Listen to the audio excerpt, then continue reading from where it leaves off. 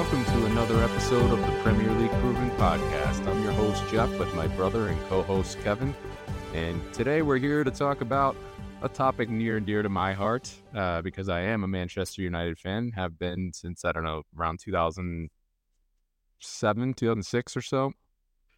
And this is about why you should support Manchester United. If you're an American fan, this is probably the club that is most quote-unquote famous, especially if you're not, still in high school or something like that, then you probably have no idea who Manchester United is. But Manchester United has kind of been the equivalent of the Cowboys or the Lakers or the Yankees in American sports for quite some time. And it's a team that has a lot of media speculation about them. So let's learn a little bit about what it means to support the club and what the club has been about. So what I will say is that Manchester United, definitely one of the, even before they were extremely successful, were one of the most famous clubs in England. They have Old Trafford, which is perhaps, other than Anfield, the most famous stadium for a club in all of England. It's huge. It holds like 76,000 people. And when the club was even back in the day, it was always one of the best supported teams across the country. They had a lot of successful periods. The most notable was actually in the 1950s, right after the Second World War. You can actually see there's a great picture, well, not great, but interesting picture of Old Trafford bombed out by the Germans from the Blitz. And you can see just how, it really takes you to the next level of how much this really impacted everything, as if we didn't know that. But to see the stadium that they're playing in today bombed out is, a very powerful sight. But Manchester United in the 1950s, really famous, called the Busby Babes, led by Sir Matt Busby. They dominated. They ended up winning a European Cup. In 1958, one of the most famous disasters in soccer history happened, which is the Munich air disaster, which is where the entire first team, or a significant portion of the first team, died in an airplane accident in Munich, including a ton of, a team that was destined for the top, that was supposed to be one of the best teams in Europe. A lot of players died there, and the biggest tragedies that the sport has seen. One guy, Duncan Edwards, was, if you talk to any Manchester United fan that's now like 100 or, 105, they would all tell you that Duncan Edwards was this 21-year-old who was literally destined to be the greatest player United had ever seen. And unfortunately, he was taken in the plane crash. But somehow, and Real Madrid back then, it obviously swept the world of soccer in terms of the disaster. But Real Madrid offered Alfredo. I don't know. Alfredo makes me think that I'm just thinking like fettuccine Alfredo. But Di Stefano, who was the best player in the world at that time, they had offered him as a free to kind of play because they needed players to sign up for the team. And one of the kind of biggest things that made Real Madrid and Manchester United kind of have this long-term bond. But anyway, Manchester United kind of did well. They went through a bad period where one of their legends actually ended up helping to get them relegated, Dennis Law, who has part of the statue outside of Trafford, along with Bobby Charlton and George Best. And they're kind of known as the Holy Trinity. And Dennis Law went across town for Manchester City and kind of scored this, I think, backheel goal that ended up getting Manchester United relegated. But they were able to bounce that back up pretty quickly. And the most fateful thing that they did in the last, 50 years or even 100 years is appoint Sir Alex Ferguson. Sir Alex Ferguson is, the Phil Jackson or the Bill Belichick, just this kind of institution in the game. And they appointed him in 1986. He's a Scottish guy who was a decent player himself, actually went for quite a bit of money, I think a world record or Scottish record at the time as a striker to go to Rangers. But he took this club to heights that no other team had really ever seen in England before. It all coincided. I went through a lot of this with the history of the Premier League episode, so you should definitely go check that out to get a little bit more in depth of kind of how Manchester United took the Premier League by storm. But when the Premier League was instituted, United was well placed because of Sir Alex Ferguson to basically grow.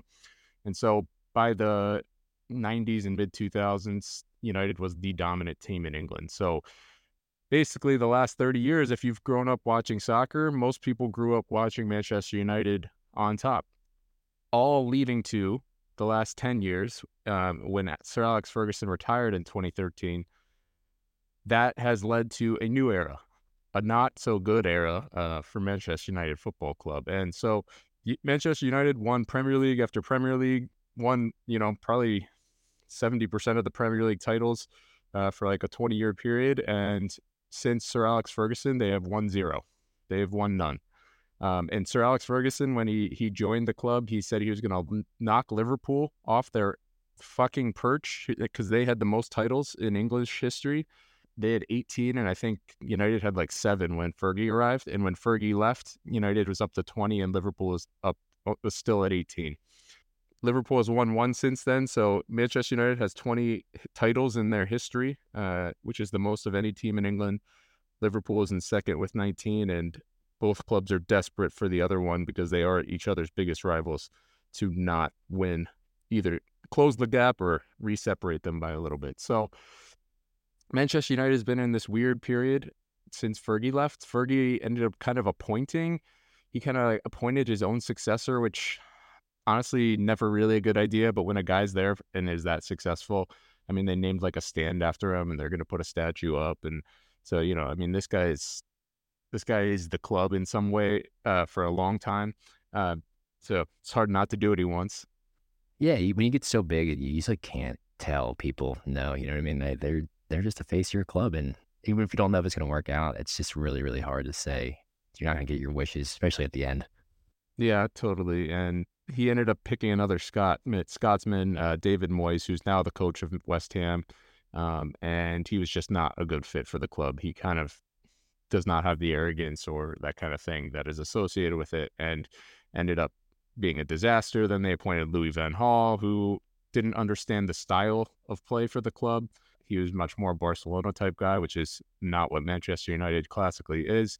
And then the kind of corpse of Jose Mourinho, they were a little bit successful, but that guy is the most toxic guy in the entire world.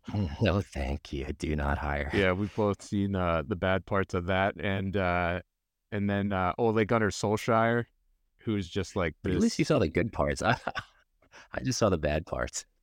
Yeah, he didn't really have any good parts at Tottenham, but he did have the documentary though. No. So I mean, you got to see him behind the scenes. Yeah, well, that's just it internalizes the bad parts. I can't believe they watched him coach United and then decided that they wanted a part of that. Like, that was so utterly predictable. But anyway, the Ole Gunnar Solskjaer, this famous guy who was a striker for United and won them the European Championship and the treble back in 1999, coached them for a while. And, he brought the good vibes back and actually had a pretty successful run where they finished second and finished in the Champions League a couple times in the top 2 or 3 twice, I think. But that didn't end up great because he just isn't on the level tactically as the other managers. And now, hopefully with a new Don and Erik ten Hag, who seems to be the first manager since Fergie left that really has connected with the fans in a way that seems hopeful and optimistic for the future. But this is Manchester United. Things don't go well recently. But anyway, so what does Manchester United kind of mean? What is the club all about? So Manchester United is probably the most talked about, most hated in some ways, most kind of drama-filled club in all of England. Something bad happens to Manchester United, some drama happens, every newspaper covers it, everyone talks shit about them. Basically everybody loves to see them lose, make fun of them. In that way, they very much are the Yankees, the Lakers, the Cowboys. And, but I'd say they're most like probably the Yankees or the Cowboys right now because they haven't won any. They're not really any good either. Manchester United has always been a team that has wanted attacking play. So an attacking ethos has always been something that they've wanted, which is why I think Louis van Gaal and Jose Mourinho did not really fit the club very well. So speed, wingers, attacking football with Cristiano Ronaldo, all the strikers that they've had going down through their history, especially kind of counterattacking, high speed, high skill, desire, Those are all things that Manchester United fans demand from their team. They're not as much of a possession-based team that like a Barcelona or recently an Arsenal or something would like, and not as defensive as historically as a team like Chelsea. And they also pride themselves on their youth players. So I think it's been since 1950. I'm pretty sure. I think it's around 1950 or so. Might even be longer than that. Manchester United has had a first team, an academy player named in the squad for a game. So Wow. literally, I don't think any other team is close to that. So the academy, although it's been somewhat surpassed recently by Chelsea and Manchester City, the academy is such an integral piece of the Manchester United kind of lore. They love supporting their own kind of guys. The academy classically is really strong, formed the backbone of the great 1990s Manchester United team. So, and this team is a team that now has become a commercial entity that is almost more about selling tractors and ramen packets and stuff like that more than it is anything else. So if you think of any team in the world that's probably more commercialized, or that is the most commercialized, is the most kind of corporate, Manchester United is definitely at the top of that list. They basically, you know, economically are there to make a ton of money, and that all kind of comes in with the owners, who are probably the most hated people in that half of Manchester. Manchester City fans probably love them. The Glazers, who are an American family, I think there's news, and this may change. They were basically going to sell the club because everyone hates them in Manchester. There's a long green and gold campaign where everybody tried to boycott buying official merchandise. That didn't really work long term, but there's a lot of sit-ins, a lot of protests, people chanting that basically should, what you call Glazers out, which is get the Glazers out of the club. Every Manchester United fan pretty much hates the Glazers, and they basically are so hated that it's tough for them to even go to their own games because they just get abuse hurled at them and other stuff probably hurled at them. There's all this stuff where they were going to sell the club, maybe to Qatar, maybe to this rich British guy, but it sounds like that's on hold because they weren't getting enough money. Their family kind of sounds like the family in Succession, where there's like 6 of them and they're all disagreeing, and is their dad that was super rich, but who knows? They're very hated. It kind of has put a dark cloud over the club. The part of the reason why they're hated is they don't invest any money into the club, into the stadium, all of which it needs. And they bought the club back in the early 2000s with a leveraged buyout. Honestly, should be illegal, but you basically just get a loan for all the money that you need to buy the club, and then pay back that loan with the earnings that you make on the club. So Manchester United, although they've always spent the most money of any team in the Premier League, maybe outside of periods of time where Chelsea and Manchester City spent above them, because they've always made the most amount of money, they've always spent less than they ought to or really should, or what they earn, because the Glazers are taking out huge cuts of interest and taking out the money that they paid for the club in the first place. So we'll see what that changes. The recent history of Manchester United is just not good because the teams that are dominant are their 2 biggest rivals. Liverpool has been probably the best team outside of Manchester City in the world for the last 5 years. They hate Manchester United, and Liverpool just hate each other, cannot stand each other. And Manchester City, who's their second biggest rival, cross city rival, is now the best team in the world, and that does not look like it's going to change. So Manchester United is kind of, what does it say about you? I mean, it's a huge club. Everybody knows what it means to support the club. I think if you support the club, it's not like you're supporting a team that's no one's ever heard of. Everyone will be like, oh, well, if they don't know soccer, they'll be like, oh, wow, you support like Manchester United, and think you're a front runner, which you kind of would be because they do have the most amount of money and are one of the biggest clubs. But it's also a team that you don't even get the benefits of them ever winning. So this is the life of a Manchester United fan right now. I think it's a great club. It's a club that has a really rich history, has a really kind of vibrant culture, attacking culture to it, and is a team that is very much a giant that is fallen. Not even sleeping, because it's not like they're not trying to win. They spend huge amounts of money and always end up pretty much failing recently, but it's a team that has a ton of potential if they ever figure it out. I think you see it too with United. You can just tell how big a team they are. Even if they're struggling a little bit, they have some of the biggest names that are always going, obviously like Cristiano Ronaldo, Zlatan Ibrahimovic, they're just getting players, even if they're not having good times, that are the best of the best in the world and world renowned. So it just shows like how renowned that club is, how many players.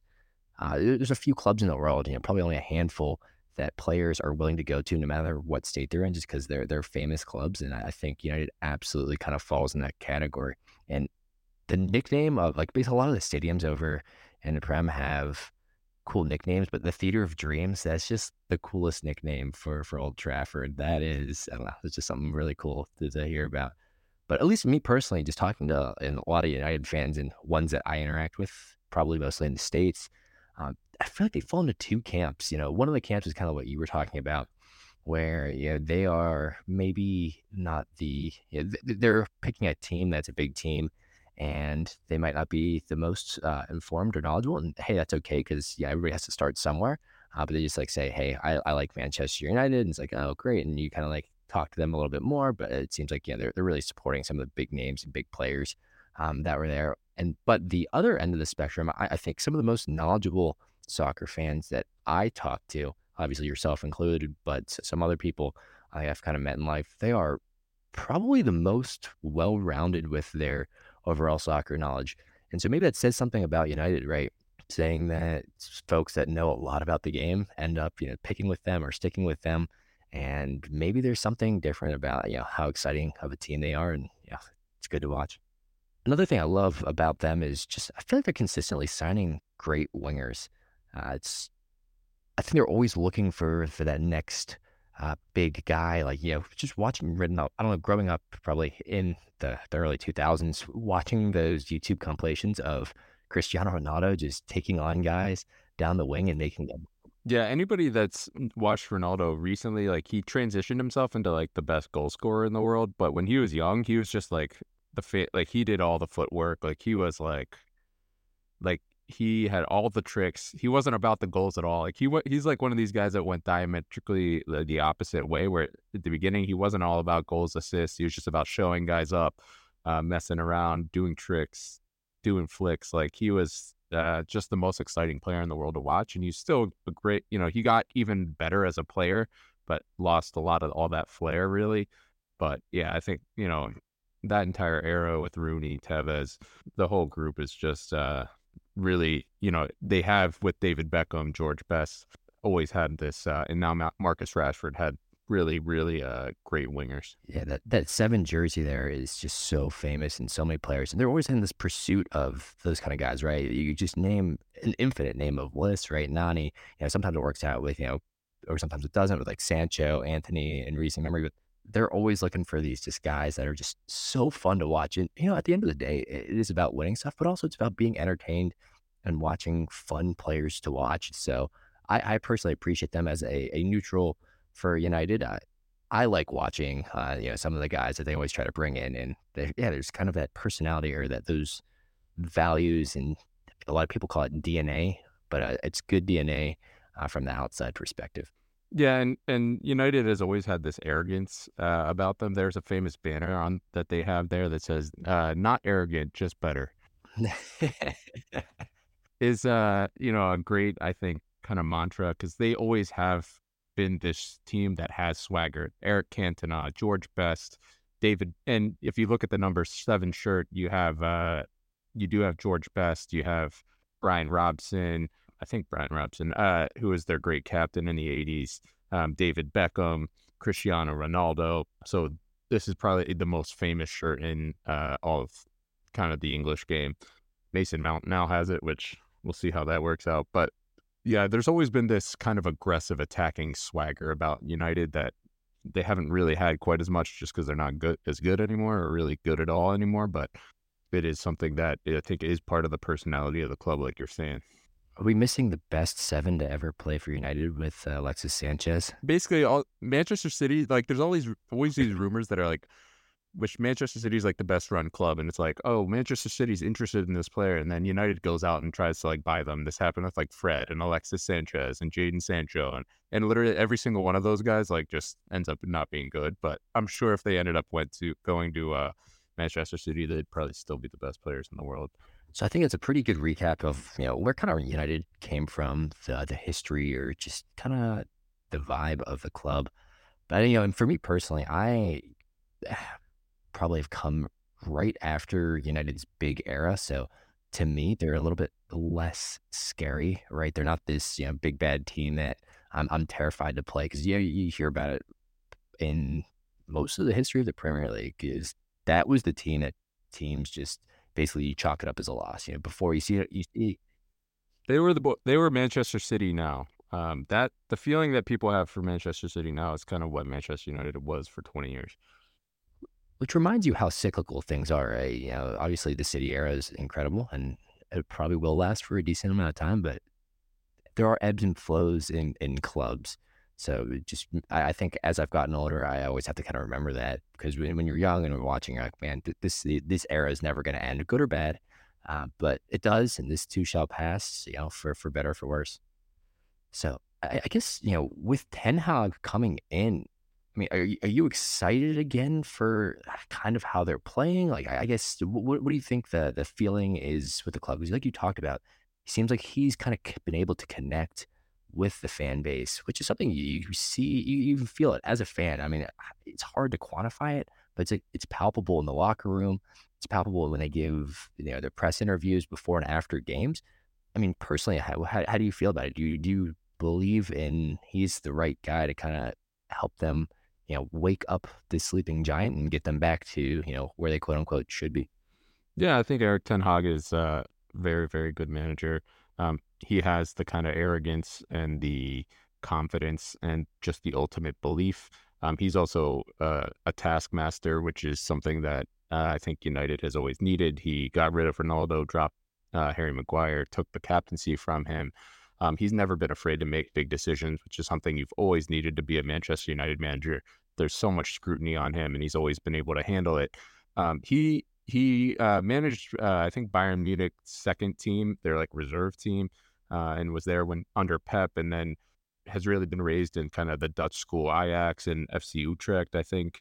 And so he's not your classic like Ajax or Pep Guardiola disciple where it's all about possession. He has a little bit more kind of tactical flexibility, I guess, to him.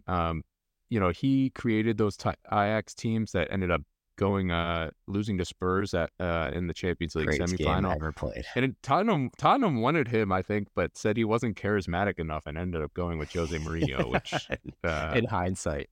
terrible, terrible. Uh, but no, I think I definitely believe in him. He has brought in a ton of his players, which is a little bit concerning and I think that's more of a problem with United's overall director, not really having a good director of football, which I think is probably the biggest issue that's been plaguing them for the last 10 years. They don't have like a direction, kind of a single unified focus that the team can kind of pursue, which is something that you see Manchester City having. Liverpool before they kind of got rid of all their recent top brass that they had. But I think Eric Ten Hag has the kind of charisma and the personality to bring this club back to success. I think the one thing that I do worry about for every team that's not Manchester City is that I'm not sure there is a return to the top for any team that isn't Manchester City. I'm not sure Klopp will ever get back. I'm not sure Mikel Arteta would ever make it there. I'm not sure United or Pochettino, like Manchester City is just far, far, far, far, far too good. I don't even know what success looks like for any of these teams, because if Pep Guardiola didn't exist, Liverpool would have multiple titles. Arsenal would have won the title last year. United may have won the title in the last 5 years. Even in some of their really down years, they may have actually won a title. They finished second three times, I think, in the last few years. So it's not like United finishes like seventh place. They're always generally they've missed the Champions League, I think, 2 or 3 times, and they generally finish, in the top 4. But I'm not even sure what success looks like, because do I think Eric Ten Hag can turn United into 100-point title winners? No, I don't. But I don't think any team that isn't Manchester City can really do that anymore. So I do think he's the guy to, bring energy back to the club. But I think, and I'm trying to remember my mantra of, or never are as good as they seem.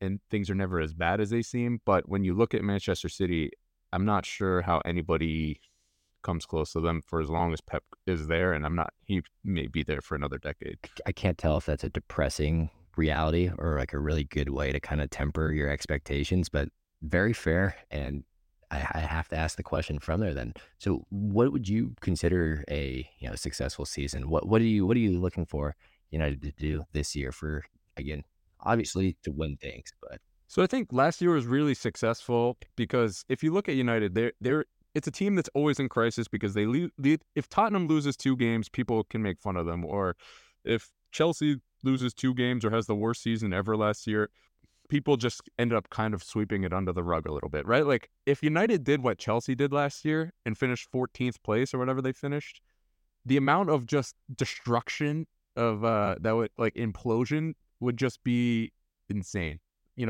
There is no scrutiny like the United scrutiny, and so I think it makes it hard to survive these things, which is also why I think Ten Hag is a great manager for United too, because when he showed up last year, they lost their first 2 games in part due to De Gea and some other things to Brighton and Brentford, and it was considered the biggest crisis. And he came back and beat Klopp's Liverpool, and then they ended up finishing in 3rd place in the Premier League last year. So I think they finished in the Premier League 3rd place. They won the League Cup. They lost the FA. They went to the FA Cup final last year.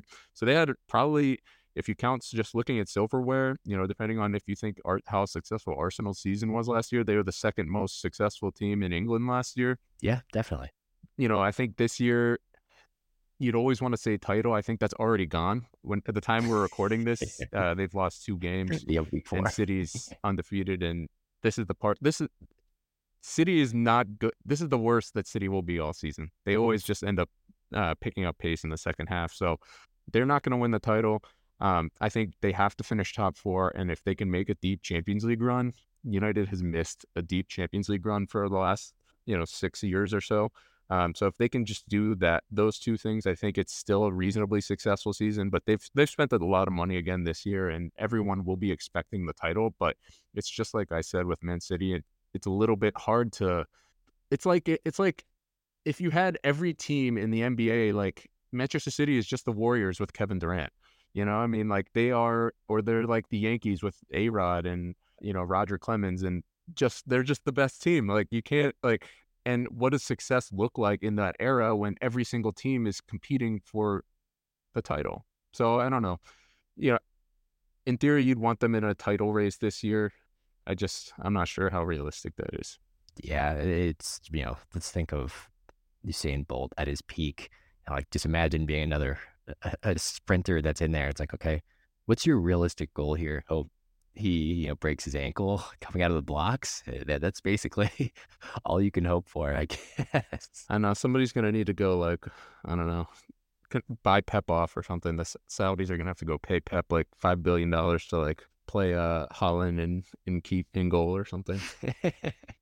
But kind of going off the same vein of there's a couple of other questions I want to ask you about, from your opinion as a well-informed fan of United, are there any like positions, the transfer window has literally just closed as we're recording this. Are there any spots that you kind of feel like one position that United could have shored up, or one place that you really wish they would have brought in a player for, just so you'd feel like a little bit more comfortable in how they're going to do this year? I actually think this is quite a successful window. I think they just brought in a backup left back because Luke Shaw is injured for a while and Malacia's out for a little bit of time. They brought in Amrabat. Is it a Luke Shaw contract year? I'm just trying to think if he's going to be good This year.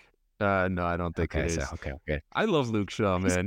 He's been here since 2013 because he was bought when he was 18. But he does have some kind of ups and downs in his form. But I think when he's on, he's the best left back in the league. That just doesn't happen every year.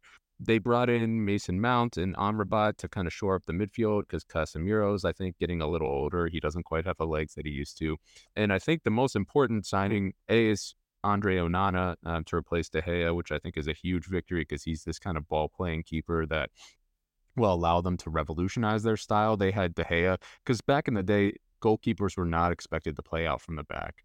But nowadays, they are really part of the outfield team. They're like used as the 11th defender or 11th player, and it really is critical to helping break the press in this modern day era where the press is so important. Having a really good outlet that can still play passes is huge and a necessary component for every top team. I think United and Spurs were both lacking that with Hugo Lloris and David De Gea, who, 30 years ago would still be two of the best goalkeepers in the world, but just don't have that kind of level to play out. And I think the biggest thing is United were successful last year without having a single center forward. So they played Wout Weghorst, who is just this guy who Burnley doesn't even want, that they got on for free from like Turkey, who scored 0 goals for them and basically just ran around up top, like pressing people, which is like fine, but like not what you expect from like a Manchester United player. And they didn't score that many goals and were still successful. I think that speaks to the spine of the team and how, well set up and how good they were at defending last year. So they spent huge amounts of money on this really young guy, Rasmus Højlund, this big Danish guy who kind of has a similar name to Erling Haaland, now plays in Manchester like Erling Haaland, is a tall, blonde, left-footed striker that's like 6'1", like Erling Haaland, but will never be Erling Haaland. But if he can kind of turn himself into Manchester United's next big center forward, which they've not had, they've been basically relying on old guys like Edison Cavani, Falcao, Ibrahimovic for the last decade, and so if he can kind of bloom, that will take United to the next level. So I think the transfer market's been overall quite successful. I think if you wanted to poke holes in it, it's not that they need to necessarily buy more players. It's just the fact that the players that they bought need to be better. Antony, I think, needs to show that he's better. Mason Mount needs to prove that he's worth the money that they're spending on him. Højlund needs to be successful. I think right and left back you could look at as areas for improvement, and I think Casemiro, we'll see if Amrabat is a good enough replacement for him, but I think the team as a whole is in good shape. They have a good keeper, good center backs, in theory a decent midfield, and if Antony can come good, Rashford and Antony are very good wingers, and then Bruno Fernandes is probably, if Bruno Fernandes played for Manchester City, he'd be thought of as Kevin De Bruyne, but he plays for Manchester United and kind of has a slappable face. I think he's the type of guy that all the other fans in the league just like absolutely hate him because he like whines a lot and dives a lot and stuff like that. But he is, I think, one of the absolute best players in the world. But when the team's not doing great or has big losses like they did last year when they lost 7-0 to Liverpool, I think they lost 6-1 to City. United ends up with all this, people just look at everything at United and say that it's bad, but Bruno Fernandes is one of the best players in the world, and if Højlund can come good, then I think this team has a lot of potential. But so, there's always players that you could buy. A lot of people would say like they should have bought Harry Kane this year, but I'm not sure that would have been enough to win them the title anyway, and that would have mortgaged the future. Yeah, I mean, you could make a case for literally every team in the world probably to have bought Harry Kane, minus maybe City. So, and Levy would never have sold him to him. Get him out of the league, get him over there. I saw some weird video of him in a lederhosen, and he's such an awkward guy. It seems pretty funny. I mean, the guy is about as interesting as dry paint, but he's damn good at footy. So yeah, I mean, dude, watch his hot ones. His hot ones, man. He just, I'm sure he did a lot of takes. He's probably had a lot of press coaching, but man, he just still comes off as just like milk toast is what people call him, but he's just like a glass of milk. He's just this plain, not a lot of flavor, just chalky. There's no way he's a good captain for England. I don't really understand that, but anyway, I think he's yeah. We want to go deep into the psyche of Harry Kane, and I think it's a good walkthrough though of United's kind of starting 11. I think you glossed and touched on most of the big positions that are out there, and I have to ask the question that most pundits have kind of been going over in the transfer window and in the offseason is the Mason Mount transfer, right? It was a really weird year for England center midfielders, with Declan Rice moving, James Maddison, Mason Mount. And so a lot of them got a lot of attention just because of how big the transfers were. And of course, whenever you're getting transfers with English national team players, it's always a bigger story. And then of course, when you're going from Chelsea to United, those are two of the biggest clubs. So it's going to get a lot of talking. I guess, how do you think he's going to kind of end up integrating into that midfield? Because like you said, it's already a strong midfield. I mean, Bruno is an incredible 10, Casemiro, and Christian Eriksen. Christian Eriksen fills that kind of like deep lying playmaker that can kind of be that double eight position. So, I mean, do you think Mason Mount is there for like kind of like dependability and to kind of just be an extra option in case of injuries, or like how do you really see him integrating into the system? Yeah, I think Mason Mount, he's a ch childhood Chelsea fan, and has come up through their club, been there for decades. And so to gain him and for him to leave Chelsea, I think shows that there's a lot of the relationship had gone very sour there. United paid a good bit of money for him, and they're paying him a healthy wage. They gave him the number 7 shirt. The first 2 games has not worked. He's injured out right now. I think the idea for Mason Mount is that he's an upgrade for Christian Eriksen, which I think on paper he absolutely is. He has an incredible work rate. He does coaches love him because he does exactly what the coaches ask of him.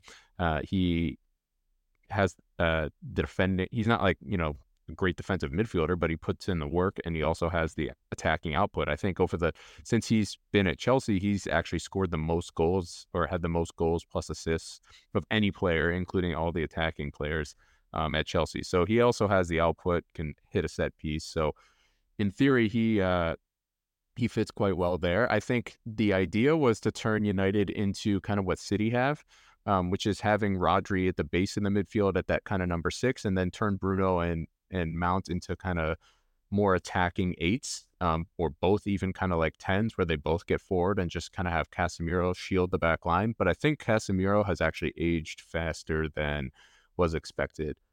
He's 31 or 32 now, and he looks slow to start the year. So I'm not sure he's going to ever have the mobility anymore to survive like Rodri. So I think that did not work in the first few games. So part of that is I think Casemiro, although he was incredible last year and still a very good player, I'm not sure he's good enough to just kind of run the midfield and defensive midfield by himself anymore. He definitely used to be able to do that. But so I think the theory behind Mason Mount is very good. We'll see if he can kind of adapt and work with playing with Bruno Fernandes without having the midfield get overrun. We'll see. But I think Mason Mount is somebody that Erik ten Hag absolutely wanted. He's a player that Liverpool wanted, player I think that Arsenal probably would have wanted. And so I think he's hopefully going to come good. I think him and Kai Havertz are kind of being asked by Arteta and Ten Hag to do similar things, kind of be that attacking 8, but also have the work rate. So I think both managers are trying to integrate their teams where they have this defensive 6, Arsenal with Declan Rice and United with Casemiro, and then have more 2 attacking 8s. I think both teams are showing that that's actually not very easy to integrate into the system. So we'll see if he can figure it out.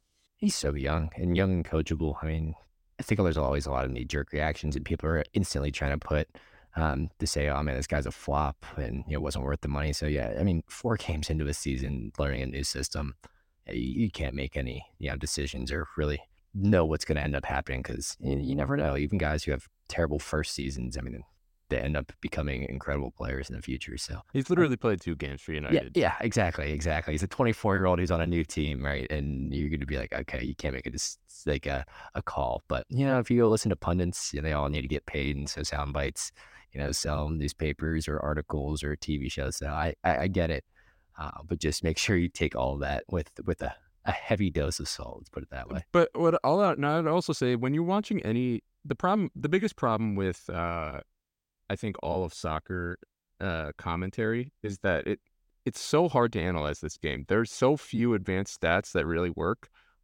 People are looking for them and stuff, but it's so hard to analyze the game. It's really hard to like objectively say this player had a good game. Whereas you can do that much easier in basketball, baseball, football. Football maybe a little less, but you have things like PFF where there's set plays and people are grading every play and stuff. So there's at least a little bit of like quantifiability to the metrics. Soccer is absolutely not like that. It's very difficult to tell why a team didn't play well. It's very difficult to tell if a player played well. And what that means is that people are dumb, and it leads to really reductive takes. So a team is good. Everyone just says every player on that team is good. It happened with Manchester United when they were winning every game. Players like Tom Cleverley and stuff would go play for England because he plays in the midfield for United. He must be good. because they're winning all these things. And so he must be good enough to play for England. The same is true of Manchester City now. And part of the reason why people are just buying all of their academy players for 20 million is because he was taught to be a Manchester City player, and the only reason he's not making the Manchester City team is because their team is the best. So let's spend 25 million on this guy. Whereas United, and it's not like they lose every game. I mean, they're finishing top four. Like the way that people talk about United, you'd think that they'd like finishing 10th every year. But when you have a team that has all this drama, all this negativity, because when they lose games, it just means that everyone looks at every single one of their players and says they're bad. Happened to Rashford when he was terrible. He had a really bad season. Happens to Bruno. Happens to every single player and then there's no way to argue that. Somebody says, oh, this player is terrible. Look at how United lost. And then you say, well, I don't think it's his fault. And they're like, well, their team sucks. Like, and he's a big part of their team. Like, how could he not be bad? And so it leads to this extremely reductive thinking. And so, yeah, I think all of soccer analysis very much lags behind other sports, but and it's all just based on who wins this really high variance game. Yeah, that's a really, really, really good point. And I think as you watch or follow a team, you start to realize sometimes you've watched or you know more about a team than the commentators or the analysts, because they'll say something and you're just gonna be like, if you watch more than 10 games of this guy, that's just like not true. That is, yeah, there's echoing from each other. What the big thing was that last year when United signed Martinez as their center back, it was like the first like month, everyone was like, well, he's only 5 foot, he's 5'9". He's too short to be a center back. And there's this like echo chamber of, he's never going to be able to cut it in this physical Premier League because he's so short. And then, the dude ends up becoming a great center back, wins a World Cup, and no one ever mentions that again. Yeah, it's just funny how much of a echo. But part of the reason why people are okay with him, because now you can basically say, well, he won a World Cup. Yeah. And so now it's like, but like, that's so stupid. Like that's a big reason why. And, you can't insult Rafael Varane because he's won a World Cup. And it's hard to insult Casemiro because he's won 5 Champions Leagues. But the rest of the players that haven't won stuff, it's very easy to attack them. And this is not a Manchester United only problem. I think Arsenal and Tottenham have both suffered from this for a long time because neither team has won anything in the last, decade, really. So I think their players have always been kind of talked down on. They've always said, oh, this guy doesn't have the mentality. This guy's not tough. This guy's not a leader. This guy, is weak. Those are all things that people say about all these teams that don't win. And I think especially in this era, like I was saying, with Manchester City on top, with every team that isn't Manchester City losing in some way every year, it just grinds my gears, so to say. Grinds my gears. It's so funny too, because it's a game of just so many, one small play changes the fate, right? Like, let's say Mbappe scores the goal in the last second of the World Cup final. Like, now all these guys aren't World Cup winners, right? Are they now no longer these mentally tough guys that are known winners? Like, yeah, it's just like one play and nothing's changed about who this guy is or how he plays. It's just like one kick that he was not involved in, and it changes the entire narrative. So I think that's a really good point. And yeah, I always hate that when people are like, oh, well, he's a great goalie. He's, England's number one, or he's France's number one. And by number one, I mean their goalie. And it's like, well, he has to be good then. It's like, I mean, he can be good or he can't, but yeah, it can be just by default. Yeah, exactly. Just because you're picked for your national team doesn't make you, this automatic great player. But we are running out of time, so I kind of want to give you a chance to talk about anything else or any conversations you kind of want to have about United that you kind of want to bring up, or things that you think a prospective fan should definitely know about, or important things that they should kind of consider when they're trying to pick their club. Well, let's do the hope to heartbreak. I think, the hope to heartbreak scale for United, I think, is always a 5 because they spend so much money. The transfer window is the best part of United season, although they have huge drama there too. And they're terrible in the transfer market, so it's not actually that good. But they have the most, because they're like the most like talked about club. There's always like a million rumors and infinite amounts and they're kind of like incompetent in some ways. There's always a million rumors about them and stuff. What do you always say about the Jags? The best day of the Jags season is draft day. Hey, they're going to be good this year. I think that's hilarious. But yeah, that is the best day usually. April is when the Jag season starts. But anyway, United United always, I think, has hope because they always are willing to, or at least have the money to go spend and buy a ton of new players. So they're always going to have access to the top tier talent because of the money that they pay, because of the name brand of the club. So I think 5 out of 5, the in terms of your hope, um, the ability to restart fresh, buy new guys, buy the best players in the world, they are way up there. In terms of heartbreak, I'd really have to say it's like a 4 out of 5 because the expectations are so high that because they spend basically the most money alongside Manchester City in the league, the expectation for them is to win league titles every year or Champions Leagues, and that has not happened. It's not really been that close in the last decade, in part because of Liverpool and Manchester City. But that's also what makes it heartbreaking is that the teams that are above them is going to be Manchester City, and that is one of their biggest rivals. And Liverpool is also a good team, their biggest rival. So right now they are in an era that is not great. So for me, hope 5, heartbreak 4. I think there's good rationale for both of those. And I mean, I'm going to say the hope for me is going to be a 4 is what I'm going to give them. And I think just to echo kind of what you were saying is it's a fan base that is always expecting to win things no matter what. And I think it's a really, really good point you made that last year they had them. I mean, obviously you see Arsenal in second place and there's the big, drama of who's going to win the title. But you're right. United had the second most, the second best season if you count, silverware and kind of how going to finals. Like it's a great year for them outside of winning it. So I think having such a proud fan base with that rich history, you're always going to have a high level of hope. And now that you always have these marquee players, these famous players on the team, it's always going to stay high. So I'm going to keep that hope at 4. And I'm also going to give the heartbreak a 4. I think you said it perfectly. That's exactly what I was going to say. Heartbreak is tough when you don't win, but it's even tougher when it's your 2 biggest rivals that are the ones that are winning the title. So that's just makes it so much harder for a fan base if they don't end up winning. But I think maybe turning a corner here to kind of restart the next cycle, you could say. And just maybe Pep is going to be bored now that he's won the treble and says, you know what, let me go do something else or let me find a new project. I'm worried in 13 years, Man City has 20 titles. I think they have like 7 right now. I don't sleep. I don't sleep anymore. Yeah, exactly. No, I think this is a great club, right? Manchester United is an incredible team to follow. It's always interesting. It's always drama filled. They have that history. Their fans are incredible too. They have some of the best fans in the country. Their away fans are reliably some of the best in the country in terms of making noise when you go to away stadiums. Old Trafford is an incredible place.